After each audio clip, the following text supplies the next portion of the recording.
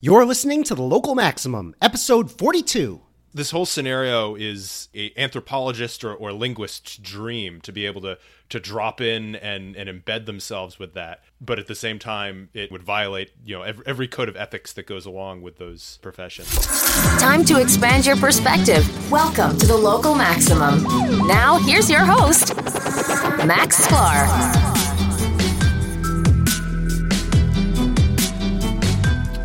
Hello, everyone. Welcome to The Local Maximum. It's a good weekend. It's in fact, this is being recorded on Thanksgiving weekend, which for a quarter of the people outside the United States, big holiday here. So we got a 4-day weekend. I'm joined by my co-host, as usual, Aaron. Aaron, how you doing? I am doing great. I'd like to say that I'm refreshed by the long break, but it's been its own kind of exhausting. Yeah, I hear you. A lot of traveling, right? I just came back on Metro North, which is just, it just gets slower and slower. You know, I mean, hold on. Let me close this window. I don't know if people hear when I moved to Weston, Connecticut in 1996, when I first met you, it was exactly an hour to take Metro North from Westport to Grand Central to New York City. And now it's an hour and 14 minutes. So think about what kind of computer you had in 1996. Think about what kind of internet connection you had in 1996. It's, it's incredible. Well, and that train probably has the same seats it did in 1996. Yeah, well, they did replace the cars very recently, like a few years ago. At least there's that. Yeah, they replaced them very recently, but before that, it was like the cars from the 70s or the 60s or something like that. But I read somewhere they have to go really slow because, like, the tracks are old. Don't know what's going to happen. It's like, okay. So it's basically going to go to an hour 30, and who knows? Not to get too inside baseball, yeah. But that's part of the whole problem with the value proposition of the Acela, which for those of you who do not live in the Northeast, that's the high-speed high-ish speed. I'm making air quotes when I say high speed. The high speed train that runs. If you are in Japan, you would laugh. From Boston to DC. Yeah. But yeah, because of the limitation of the infrastructure, it means, well, instead of it being a 4-hour trip, now we can do it in 3 hours and 15 minutes, and you pay 50 to 100% more for that luxury. Yeah, and. The subways here aren't getting any better either, but that's a whole other issue. I think that we're not supposed to be covering this story today, so I don't have all the details, but my idea behind it, the thing that I heard is like... Don't quote me on those. Don't quote me on this. Price points or time values. Those were for illustrative purposes only. But I think the head of the MTA quit. That was Joe Loda, who actually ran for mayor here a few years back. And so the head of the MTA quit, which is the organization that runs the New York City subway, which for some reason is controlled by the New York State. So I don't know what's going to happen. We shall see. Anyway, let's start off today with a story that I find really fascinating. That's as far away as you can get from New York City in the world. Wouldn't you agree, Aaron? Both geographically and I suppose in terms of culturally, civilization, yes. Levels of development. Yeah, in terms of levels of development, yes. I think, right. That assumes that New York City is the highest of levels of development. Like I said, though, in terms of trains, I don't know. I think certain places like Tokyo. But anyway, so we're talking about the North Sentinel Island in India, which has been on the news recently. They say it's in India, but it's really way, way, way off the coast of anywhere in India that you've probably heard of. So it's really out in the Indian Ocean. It's considered sovereign territory of India, but it's a very small island about the size of Manhattan, interestingly enough. And it's been on the news recently because it has a group of people there who are basically hunter-gatherers. They've been there for tens of thousands of years. And an American guy, a guy in his 20s. What was his name?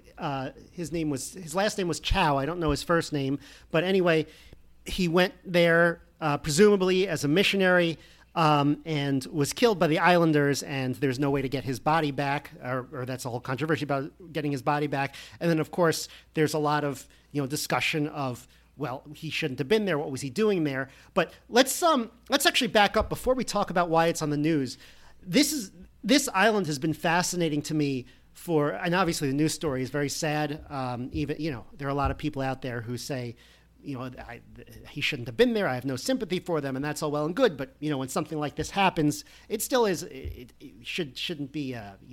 You shouldn't dance around. But I do want to have an interesting. So why are you laughing at that, Aaron? I heard that. There's not. I'm just saying, like it's a tragic story. But let's talk about the history of the island a little bit, and because for those of you who haven't been reading about this, it's really fascinating. The North Sentinelese, it's probably the last hunter-gatherer society on Earth. Like I said, the island is about the size of Manhattan. There are genetic studies that say that they came there from Africa maybe 30,000 years ago. Wikipedia, for some reason, says 55,000 years ago, but somewhere in that range, way before the first cities, way before, Indian civilization, Chinese civilization, the Fertile Crescent, the city of Ur, all the first civilizations that we know of, even like the crazy, so basically it was a pre-civilization world when they came over there. So I saw this in your notes, Yeah. and now it just occurred to me. I'm very curious how they managed to get those genetic samples for those studies. I presume that nobody on the island was mailing in a Ancestry.com Sure. spit vial. No, I don't. Yeah, I don't think that. And we are not sponsored by Ancestry.com. No, but just to be I clear. don't. I think I like them though. But I don't think, Aaron, that we've gotten a sample from anyone on the island, but I think they're genetically related to people from the nearby islands who are not as isolated. I'll double check that, but I think that's the case.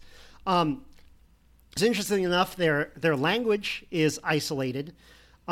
Researchers people who have driven by have heard a few words, but it's apparently, as far as we know, not similar to any other language on Earth. That's called a language isolate.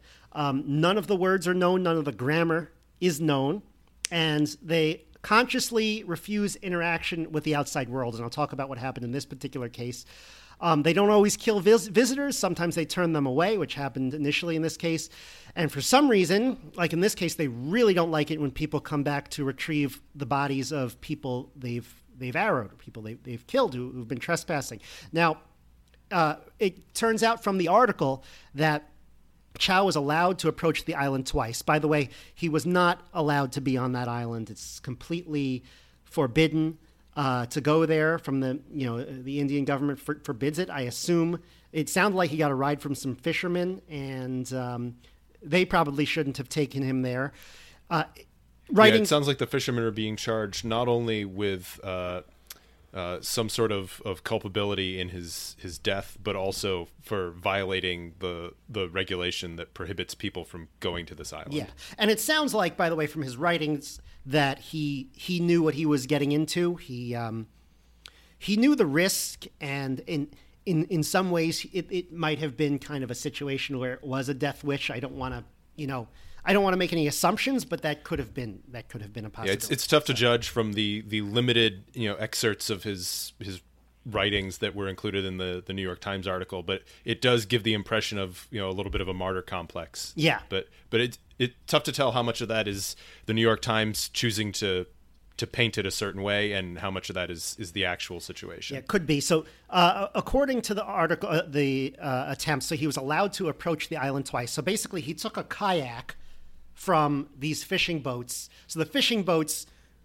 wouldn't approach the island, they wouldn't get any closer to within range of the arrows, right? So they come up, they're like, this is as far as I'm going to take you. He goes and gets the kayak, and he takes the kayak to the island. And apparently the first time he approaches the island, they laugh at him, but they force him to turn around somehow. At first they laugh at him, then they become a little more, aggressive. And they force him to turn around. Apparently it says he was singing songs. Maybe they didn't particularly like the music. But okay, so they force him to turn around. He then makes a second attempt to land on the island. This time, they're really not happy. They break his kayak and they force him to swim back. And then he approaches the third time, and that's when he arrowed. That's when he got hit with the arrow. So it's not a situation. I looked into some of the history of the island. There are situations where they have killed people on site, like decades ago. And we can only speculate, but it's actually really fun to speculate, like what their policy might be. It sounds like, their policy now at least is not to shoot people on site, but to at least give them a chance to escape. Maybe they will shoot on site if they're afraid of something happening. Yeah, it's kind of fascinating. What exactly is their code of conduct in terms of how they react to outsiders? Because there's also the recorded case from several years back of them. I don't know if they actually shot arrows at a passing helicopter or if they just the helicopter gestured menacingly. But the helicopter was trying to retrieve bodies, which they wouldn't. Apparently, got one but not the other. So they clearly have some deep-seated kind of cultural institutional knowledge about contact with outsiders being bad. It would be very interesting to find out what that originates from. Right. But without breaking the you could say it. The freezing contact, it's virtually impossible to make that determination. Star Trek's Prime Directive type of an issue, right? Yeah, exactly. When is it okay to not only to reach out and communicate with them, but also provide them with things that are more advanced than their current technology level? Some people have tried to offer them food. They turn that down. And one of the really interesting things that we can learn from this tribe is, well, first of all, it's kind of like going into an alien civilization. Like if you go to another planet that has life, it sort of answers the question of, does life have to look like it does here? Similarly, here, this is a completely different language from anything on Earth. Could you have a language that looks very different? Or are there similarities to languages that exist on Earth? So a lot can be learned about language. I'm also very curious to know what what it is that they know. It sounds like they know a lot. I'm sure they know everything there is to know about every single plant and animal that lives on the island. And I bet they know a fair amount of history about their people and about outsiders coming in. But they're the kind of story that they tell themselves about what they're actually doing, that would be very fascinating to learn. Yeah, and you'd mentioned that this is perhaps the last or the only group of this level of isolation, and I don't know how it compares to this group on the North Sentinel Island, but you do occasionally hear about first contact being made with a tribe in the Amazon that's been isolated and perhaps the difference there is that they haven't been isolated for anywhere near the 30 or 50,000 year period. Yeah. But again, this whole scenario is a anthropologist or linguist's dream to be able to drop in and embed themselves with that. But at the same time, it very much, from my understanding, would violate every code of ethics that goes along with those professions. Yeah. So we'll talk about that those possibilities in a little bit. First, so I did read this New York Times article about how they're trying to possibly retrieve the body. It looks like it's probably not going to happen. Some police came by, outside the range of arrows and kind of used binoculars to examine the shore. Apparently, the people there were the Sentinelese were guarding the body, or at least what they think was the body, which they apparently buried. They don't believe that they practice cannibalism or anything like that, but they won't let the police there. It's an interesting, reading the comments in the New York Times, and you think, the New York Times actually picks which comments get upvoted, so you'd think it would have a much higher caliber than just any random place on the internet. But there really are certain things there that make me sad. So first of all, there's a lot of taking what this individual did and sort of grafting it on as representing all of us in Western civilization. So like, one of the comments is, we never learn, do we? Leave these people alone. It's like, excuse me, we? And another person, leave these islanders alone. We are the barbarians. There tends to be like I don't know, it's almost like the noble savage myth is kind of still in the ethos, and like people are just getting really weird with some of these comments. Have you noticed that? I agree. I think there's a certain element of that, but I think there also is some truth to this stereotype of kind of the ugly American, that we feel like it's our right to go anywhere in the world, and we expect to be treated a certain way, and in some cases that just doesn't fly, and this is perhaps an extreme example of that. And actually, I think it's a little bit different because he kind of knew what he was getting into. This is not. It doesn't sound like he wandered in there unawares. But this is not a guy with a Yankees sweatshirt going to France, being like, how come they won't speak to me in English? They know English. This is very different than that. I think it's bringing some of that baggage with it, though, for sure. Sure. I do think, look, I agree with people that there's probably nothing we can do. He actually in his writing said, don't retrieve my body. So he kind of knew what was going to happen. And, or at least what could happen. Yeah. I don't go as far. I do go as far as saying he never should have been there. He should have been stopped. It wasn't right for him to go in there. I stop short of people saying, he deserved what he got. That's a little bit, I don't think that, it's a high bar for me to say people like deserve to be killed, but people are very quick to say that in some of these situations, which I find a little off-putting.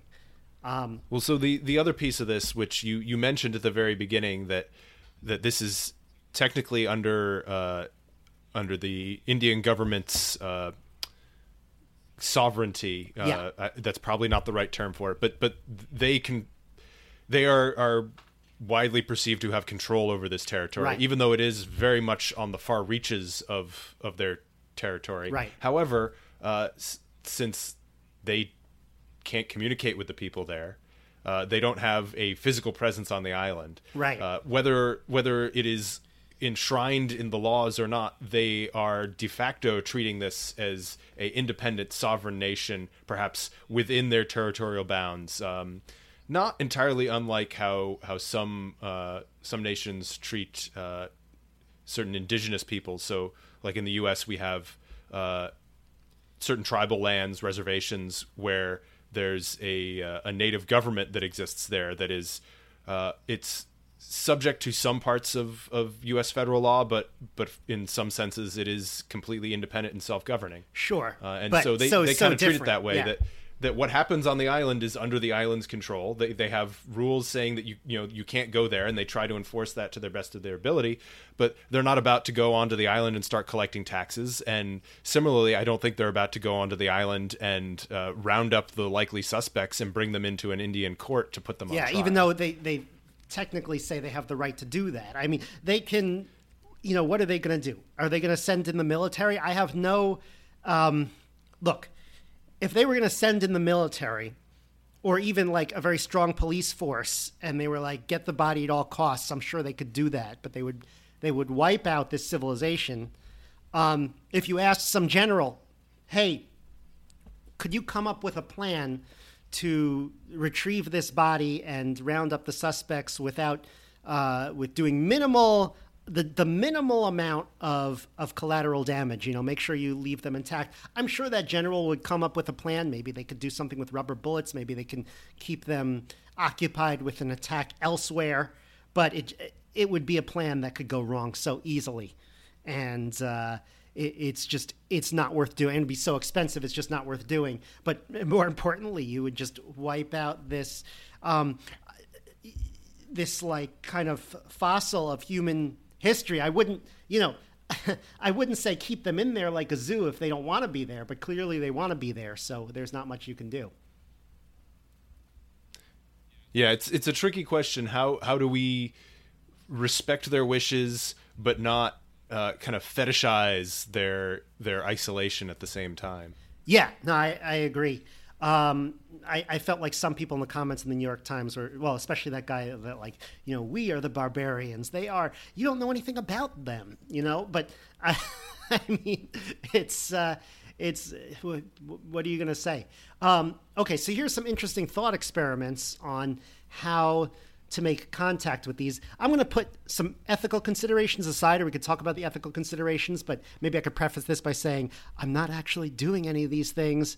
I'm not actually, this is all theoretical, and so you can't yell at me for doing anything theoretical. So what if someone sends an insect drone to the island that can record their conversations without them knowing about it, and then we can study their language?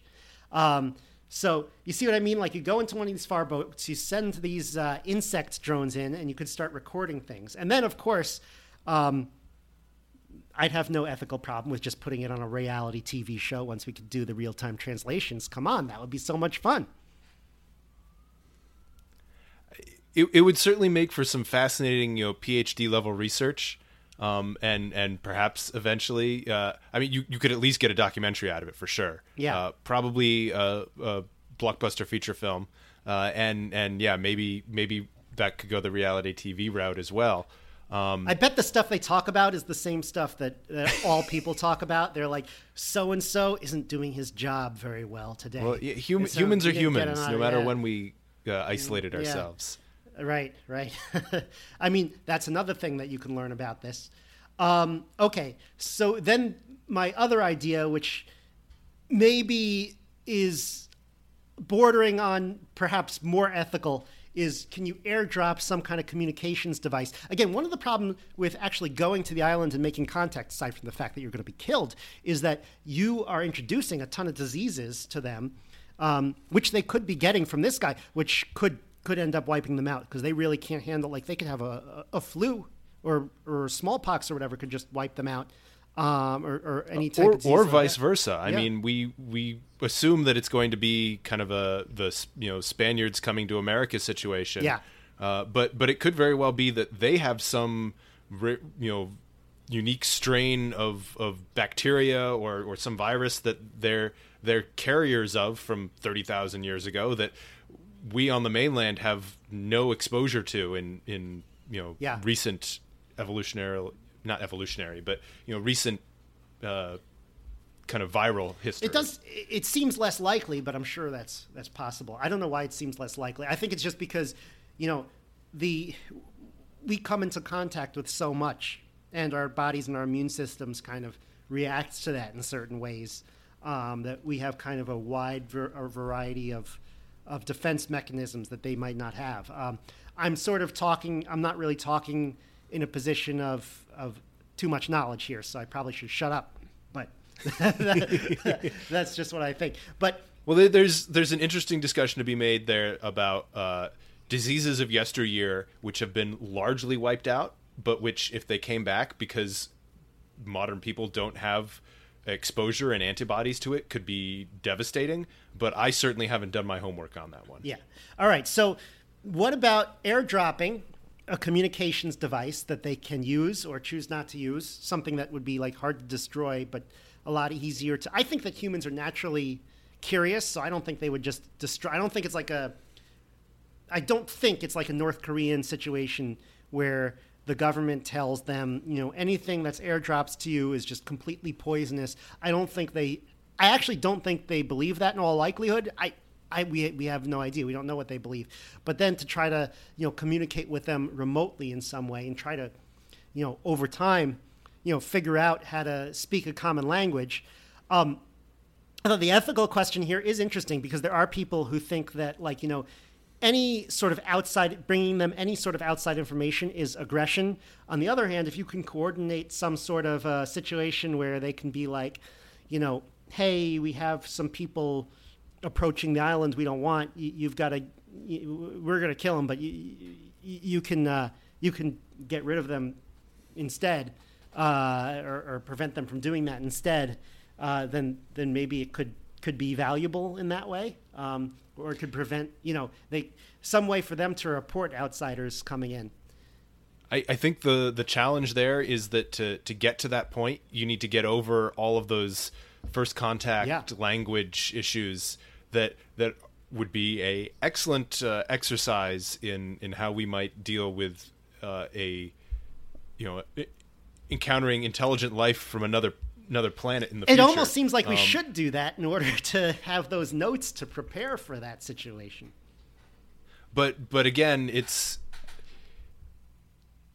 once the die is cast, it's very difficult to undo that. You can't roll back the clock once you've exposed them to that. Particularly if you realize that, oh, maybe we shouldn't have done it that way. Right. Now it's too late. Yeah. Very tough issues. If you have any comments on this, we'd like to read them. localmaxradio@gmail.com. All right, we have a few other things to talk about today. I don't think we're ready to really do a follow-up on the sabbatical yet, are we? Are you going to grill me on that some point, or what? I think we can go into much more detail in a future discussion. Okay. But maybe kind of a highlights reel of any big developments and kind of a teaser of what we might talk about when we go into it in more detail. Yeah. So a few things I found. First of all, getting things done is hard, even when you don't have work. I felt extremely productive during my 6 weeks, but even then I got done about half of what was on my list, but my list was pretty huge.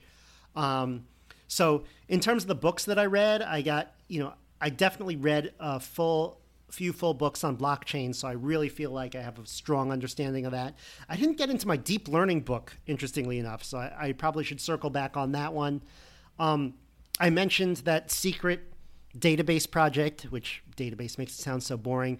That is actually coming along nicely. That's really fascinating. And so I'm going to start, I don't know, my hope is by the end of the year to start sending it out to certain friends and trusted people. And then maybe a few months after that, I'll sort of talk about it on the podcast.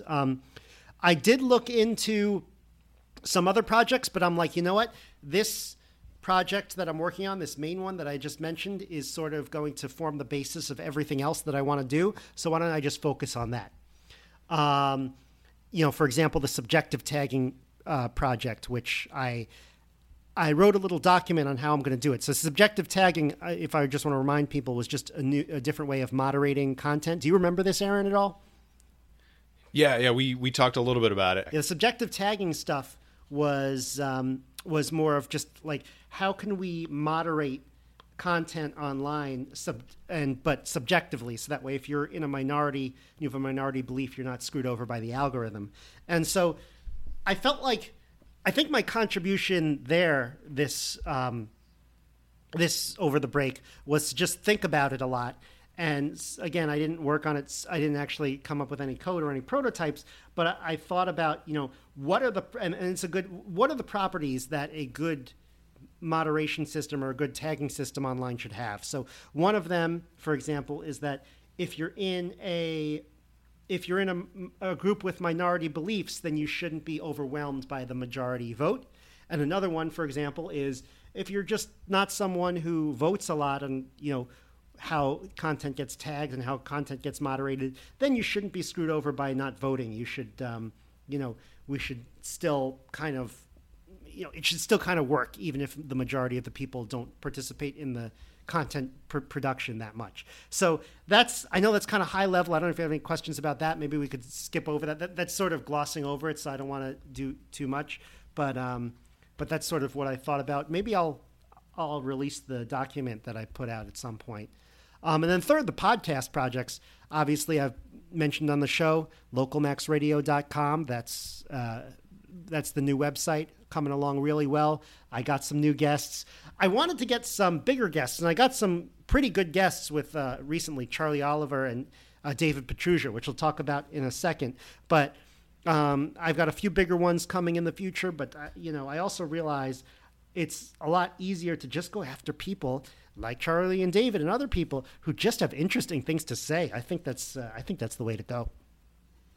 Yeah, chasing the number of followers someone has can be more hassle than it's worth. Yeah, that's what I found. If you stick to people who you are confident will generate interesting discussion, then that'll lead maybe it won't lead to more listeners, but it'll at least lead to good material. Yeah, exactly. So do you have any more questions on that, or do you want to just follow up about, well, I want to follow up with a couple things on what David Petrusha said last week, but.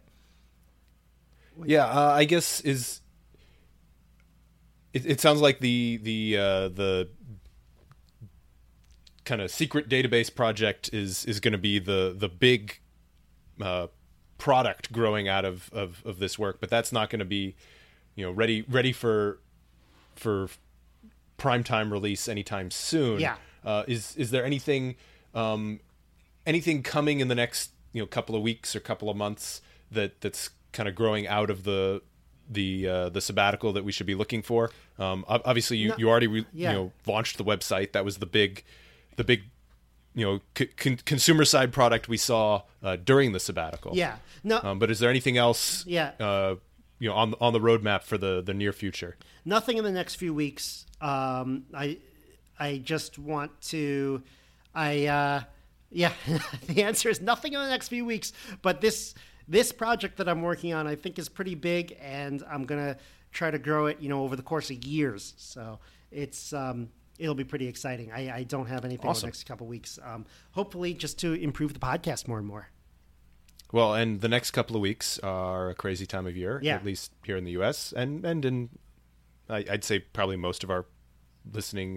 We're getting into the holiday listening season. Community as we lead into New Year's, if nothing else, but also the Hanukkah is coming up very soon. Yeah. Tons of parties on that. And then we get into the full swing of Christmas and New Year's. It doesn't end because you got Thanksgiving, and then next it just happened. Next week is Hanukkah, then all right into the Christmas and New Year's. So there's always going to be, even if you don't celebrate all those holidays, there's always parties that you have to go to. Not have to, but who's going to turn down a latke? Come on.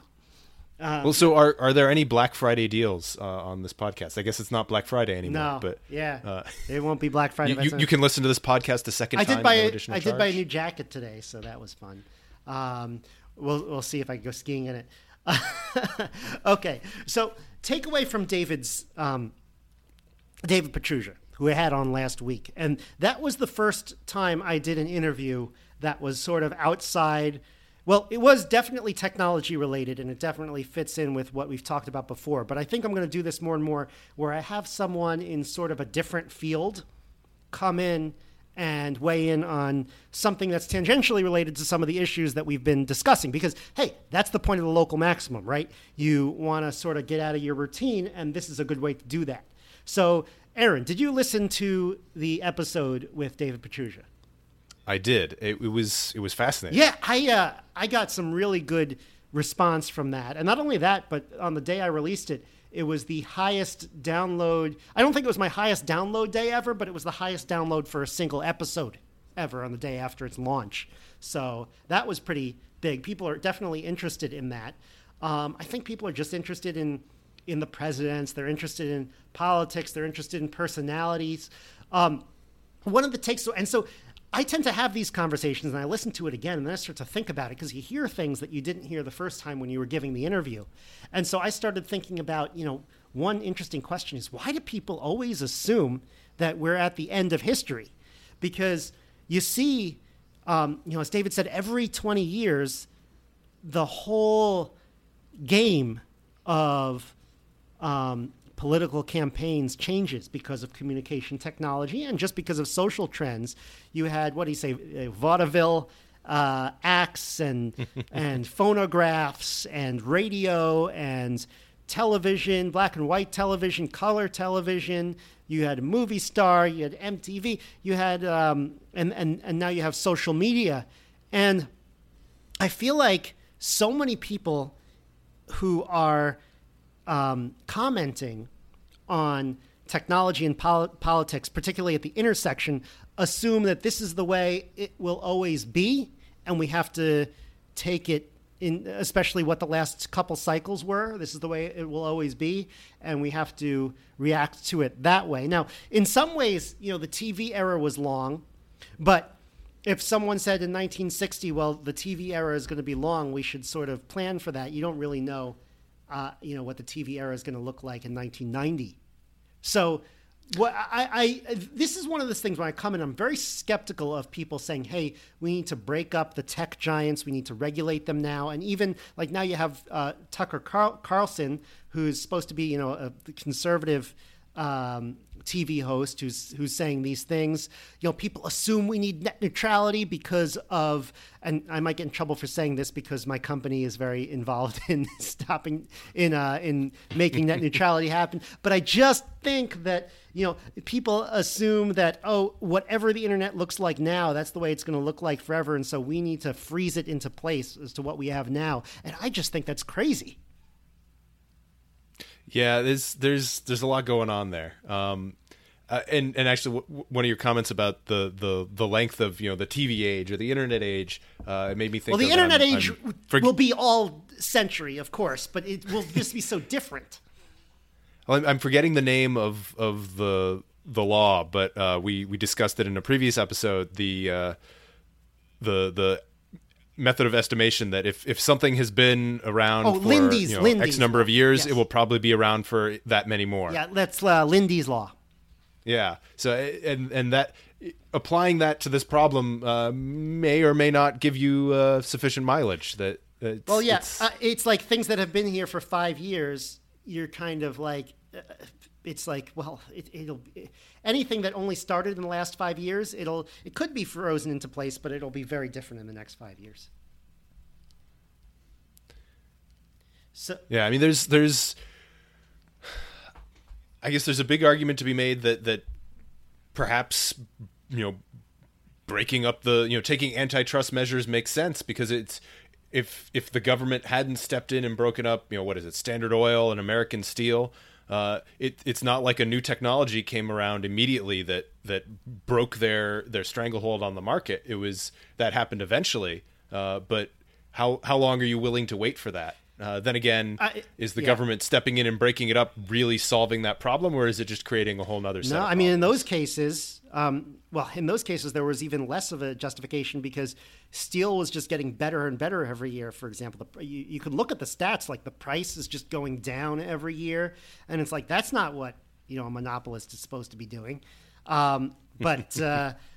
Yeah, and in this case, I mean, I do argue that some of these services are actually getting worse and worse every year. But I think that this is just part of the natural evolution of the internet, and that a lot of the best engineers are now starting to work on the next generation, while the engineers, not all of them, I don't want to paint with too broad a brush, but like, I feel like a lot of the people in these companies are starting to phone it in, at least a much higher percentage than once were. Because think about it, it's just like, hey, this is just a revenue generating cash cow. We just want to think in those terms and keep it going. What type of person is going to work there? It's just somebody who, it's just a job. Yeah, I mean, I guess they all have kind of their skunks work-esque, high-tech, cutting-edge research groups, but they also have to borrow a term from the military-industrial complex, it's becoming a very high very high tooth-to-tail ratio, and that's a measurement of how many support personnel do you have in a military engagement for each person actually on the front lines doing the fighting, and in the U.S. military, depending on what engagement you're in, that's in the high double to perhaps low triple digits. And I think we're starting to see that at these companies, that the people doing cutting edge research are becoming a smaller and smaller percentage, while those who are keeping the gears of capitalism turning and squeezing every last bit of revenue out of the advertising engine or whatnot are a much larger portion of the corporate bulk. Yeah. All right, so anything that's not really relevant, I sort of took an immediate turn away from what I talked about with David Petrusha. But did you have anything else in particular to comment on that? Was there anything in there that surprised you? I think part of my and I also listened to some of his other discussions that you'd pointed me to with some other folks that maybe went into a little bit more detail on Teddy Roosevelt as well. But looking back at some of these characters, I I guess I'd very much kind of romanticized or idealized some of these turn of the century presidents, and not necessarily. I didn't have a full awareness of really what their platform is, what they actually did, other than some of the big broad stroke things, and what they really stood for. And so it's interesting to try and understand that on a level that I think I understand where our current recent presidents have stood. That there are a lot of things that you don't necessarily associate with a Teddy Roosevelt or with an FDR or. I know you mentioned your favorite president Wilson in there. Things that they did and that they stood for that aren't necessarily what they're remembered for, but if you were living through that era, would have very much formed your perception of them. Well, can you give an example? When I envision Teddy Roosevelt, I think of he's a man's man. He was a cowboy. He fought on San Juan Hill, with the Rough Riders, and the great story about how he was shot by an assassination attempt and then proceeded to give a campaign speech. Oh, that's true. David talks. Maybe it wasn't a campaign. Campaign speech. I think so. But he gave a long speech after that. But also, and you think, I guess. You think of him as a very, kind of staunch conservative. He was the police commissioner of New York City, so you would expect he was very much a meat and potatoes, law and order politician. But he was in some ways very progressive, and that doesn't necessarily trickle through the historical narrative about him. It's interesting because I went to David's talk at the New York Public Library before doing the interview. And he spoke about when people ask him, where does Teddy Roosevelt fit? And I hope I'm not mangling this because I didn't use these exact words, but he asked, where does Teddy Roosevelt fit on the political spectrum? It's it depends where in his life, because he was pretty conservative, say in the 1890s. But actually he moved further and further left throughout his life until, forming that Bull Moose Party. So, actually, he changed quite a bit, but he definitely retains that kind of, law and order strand of progressivism versus the more idealistic version of Woodrow Wilson.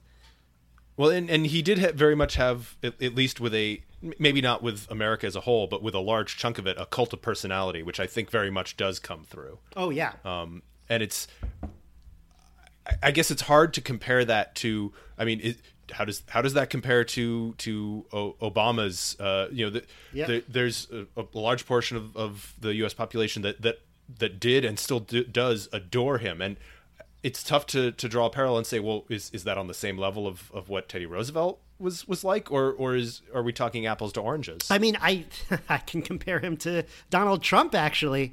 Think about it. A Republican who is, kind of not a real Republican, but still gets the other side so angry, and is, willing to stab the party in the back, maybe. I could see Trump, he's a little bit old at this point, but so it probably wouldn't happen, 15, 20 years down the road. I think it was 10 years later when he did the Bull Moose Party. Yeah. Because he was, at least at that time, he was I believe the youngest person to ascend to the office. Right, but think about it. I could see Trump splitting the Republican Party into a new populist party. Right? Well, everybody's been saying for the last three and a half years that he's going to fracture and shatter the Republican Party, and it'll be unrecognizable afterwards. And I don't know that that's happened or if it's actually going to, but it's still a distinct possibility. Right.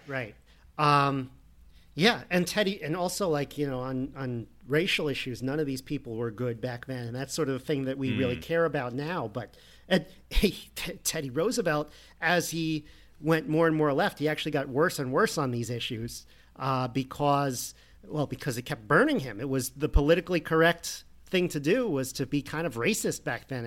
In 1901, he invited the first African American to dine at the White House. And that was Booker T. Washington. And he thought it was the right thing to do, but the media just went absolutely ballistic. And it's interesting. And that's not surprising, given that he grew up in a New York family, and very much was. I presume he was Ivy League. I don't know. He must have been. But so he's a Roosevelt family. Yeah, that's not. He came up in that kind of an environment. But then when you go to operate on the national political scale, or national political scene. That kind of stuff doesn't play very well necessarily with a large chunk of America at that point. No, yeah, and it's interesting to read some of the quotes from these newspapers because this is something that because I found I talked about things where, for example, JFK's interview on Jack Paar, where there was a part of it that was so different and a part of it that was so familiar, where you're like, wow, the media back then, the way they're so racist and is just so, is just so out of the league of anything that's beyond a possibility now. But the media going ballistic and the way they're going ballistic, that actually looks very familiar. So I'd be very curious to see if when the next president takes office. Yeah. If I also want to end that story because the story doesn't end well because as he goes back, because as he said, as David said, when he broke off the Republican Party and created this progressive party, it was like at that point, that's like 12 years later, that's a whites only party. He basically took the lesson, and he took the lesson from that, and unfortunately, it was. It was not in the right direction, which is kind of interesting to learn. Oh yeah, I was just saying it'll be interesting to see that the media has taken kind of a hard turn in how they treat the presidency. Yeah, and it'll be very interesting to see if they course correct after the Trump administration, or if we've entered a new normal there. Yeah, is this specific to him, or has he irreparably changed, for better or for worse, the office of the presidency and its relationship to the news and entertainment? That's interesting. I think that there is some kind of continuity, actually, I would argue. I know you think it just got... It maybe got so crazy. He hasn't done this alone, Yeah. but he certainly... he either accelerated or made a sharp turn in the path. Yeah, depending on how you look at it. I mean, I feel like there's a continuity between the way the media was treating George Bush in 2008, jumping ahead to treating Trump. Now, actually, I think a lot of the criticisms of George Bush are valid. So I'm not saying whether the criticisms are valid or not. I'm just saying like the way the media treated these two guys, I kind of see it as they're just, their machine. The media is kind of building a better and better machine against the Republicans over time. It's kind of crazy to watch. I don't know if I totally agree with this statement, No? but I've heard people make the comment that at least when there's a Republican in the office, the media does their job. That when there's a Democrat in the office, they're too busy fawning over them to actually report on the issues in a thorough and transparent manner. Yeah, I think that's perhaps hyperbole, but it certainly does feel that there's much more of a willingness to dig deep and get down in the dirt and look for all the skeletons in the closet. Yeah. When there's an R after the office. Yeah, I want something in between for all the presidents. I want them to dig deep. I want them to find the skeletons in the closet. I don't like this kind of hit and run, like, oh, we're just going to write a headline that looks way worse than it is, or there's an investigation ongoing and we're just going to make assumptions about which way it's going to go. I mean, there's got to be... Why is there no guidebooks for like an ethical reporting of political leaders in a free society? I don't know. Well, so tangentially related to that, I'm going to throw out an unsolicited podcast recommendation. Okay. Slow Burn. I have not listened to season 2 yet, but season 1 is an in-depth dissection of the Watergate scandal, And my understanding of Watergate before listening to this was very much the classic, Woodward and Bernstein, the reporters in Deep Throat, and they cracked the case and they broke it wide open and then printed the story, and that was that, and then he was impeached and he resigned. Yeah. But there's a lot more going on there, and it's a lot more complicated, and it didn't happen nearly that quickly. That was just one chapter in a long, drawn out, very complex story, and it's fascinating to not only find out how that all happened, perhaps because it has implications on what might occur in the new Congress, but also what pieces of that story were kind of ingrained in our national conscience, in our understanding of the history of what Watergate is, and what pieces just disappeared onto the cutting room floor, and only people who are super into conspiracies or super history nerds about Watergate actually know those details.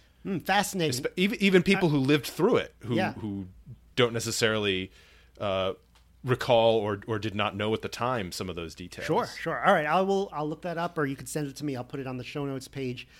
Let's we're short on time. Let's finish up with an email that was sent to me that was very interesting. It was in response to the Google Graveyard episode that we did a while back. I believe that was episode 36 about Google Plus being shut down. This is an email from Jacob. Jacob writes, GPlus was mostly used as a way for people to get followers like Twitter. For that, the circle model was terrible. If you shared a message with a given circle, that message was then private and thus was not visible to potential future followers, not visible in your public feed. The circle model was in general confusing and did not really support the most common use cases for social media. Instead, a user should have been able to create channels on specific topics so followers could self-segregate into these channels and only see the posts they were interested in. That means that the follower would filter what messages to see via what channels they subscribe to. The circle model had the sender of a post decide who sees it, not the receiver. Wrong model, except for private messages, but that was not what it was used for. So very interesting message, Jacob. So let's talk about the circle model in Google Plus, which I assume they were thinking about for a few years before that. So they were probably thinking about in 2009, 2010. I remember some of the research reading into 2010, and they finally came out with this, I believe, in 2012, Google Plus. And the idea was that circles would represent your different friend groups. So they were trying to copy Facebook, not Twitter. And the biggest complaint with Facebook at the time, I mean, think about it. If you're in Zuckerberg's generation, that would be us. We're about the same age as him. By the time you get to 2010, right, you have your high school friends are now on. It started with your college friends. Then your high school friends went on it. Then now you're connecting with your work friends on it. Now, all of a sudden your parents are on it too. And so you start thinking, well, the things that I used to share with my college friends are not necessarily I want to share with that entire group of people. And then you also have specific groups of college friends. Like I know I had the Yale radio group. I had the people in my dorm in Silliman College. I had the sketch comedy group. So I have the computer science group. So there's a lot of different channels, and so that was a big concern. And Facebook never solved that problem, by the way. Yeah, well, and if I remember correctly, in the early days at least, the granularity on the settings was kind of, you could set something to be visible to only me, to only my friends, to friends of friends, or to everybody, or something. I think that came. I don't know if that was the time. Was that even later? That could have been later. I mean, it was definitely not early Facebook. I mean, early Facebook didn't really have those types of messages yet. I mean, they were just starting to experiment with the kind of feed thing, I think in 2008, somewhere around. Yeah, well, I may be confusing some of your profile details with permissions on posting. Yeah. So, but either way, it was... You certainly couldn't segregate it to, this is something that I want my friends to see, not my my coworkers, or this is for family, not for friends. Yeah. That wasn't really at least not without kind of building your own groups into it and using those groups as Yeah. as kind of segregated message And Facebook chambers. never implemented that, and so now we all hate each other. Wonderful. No, but it turned out that Google Plus, when it was actually used, it was not used as Facebook at all. It actually was used much more similar to the way Twitter was used. And so I think that Jacob's suggestion here would have made sense had they known how Google Plus would have actually been used in the real world. Yeah, they were very much, at least as I understand it, they were going after the Facebook market to be a competitor there, and that clearly didn't work very well. But yeah, it sounds like perhaps if they'd taken a kind of an architecture model more similar to Twitter, that might have given them a leg up there. Right.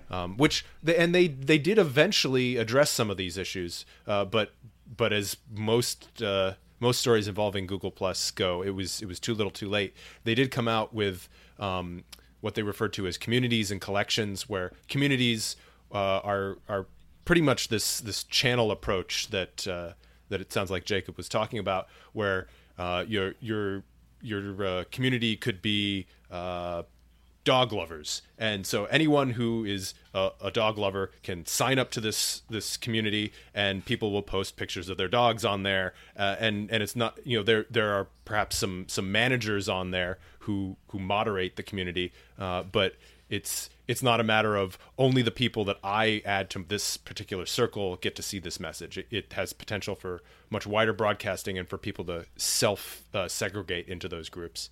And then there was also collections, which are when I was looking at the description earlier, I said it's much more like a Pinterest board, in that a single person controls all the content there, but anybody can sign up to view it. Right. So that's sort of like what we're talking about here. But again, it also makes for a very complicated product, which is why these features don't get well known. I mean, think about it. You have collections, communities, circles. Essentially, all of these are just synonyms for collections that you're kind of expected to know.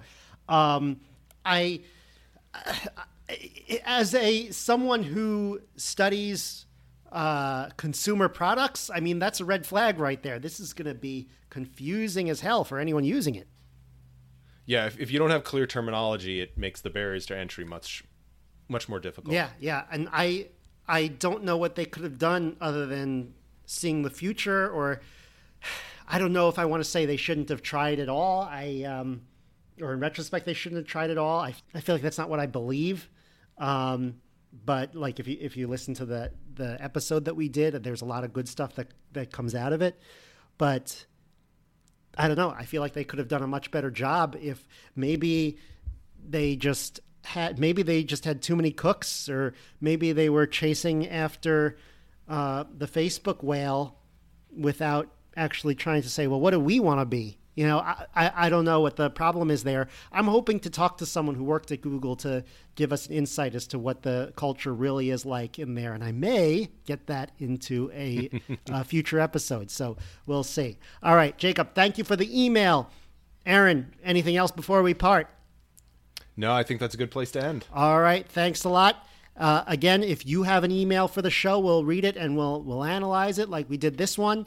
I always look forward to your emails. We have some more great guests coming up, a lot of topics. No one I can mention just yet, but hopefully soon. I guess I hinted at enough. So for those of the United States, enjoy all your leftover turkey and stuffing and all that, and have a great week, everyone. That's the show.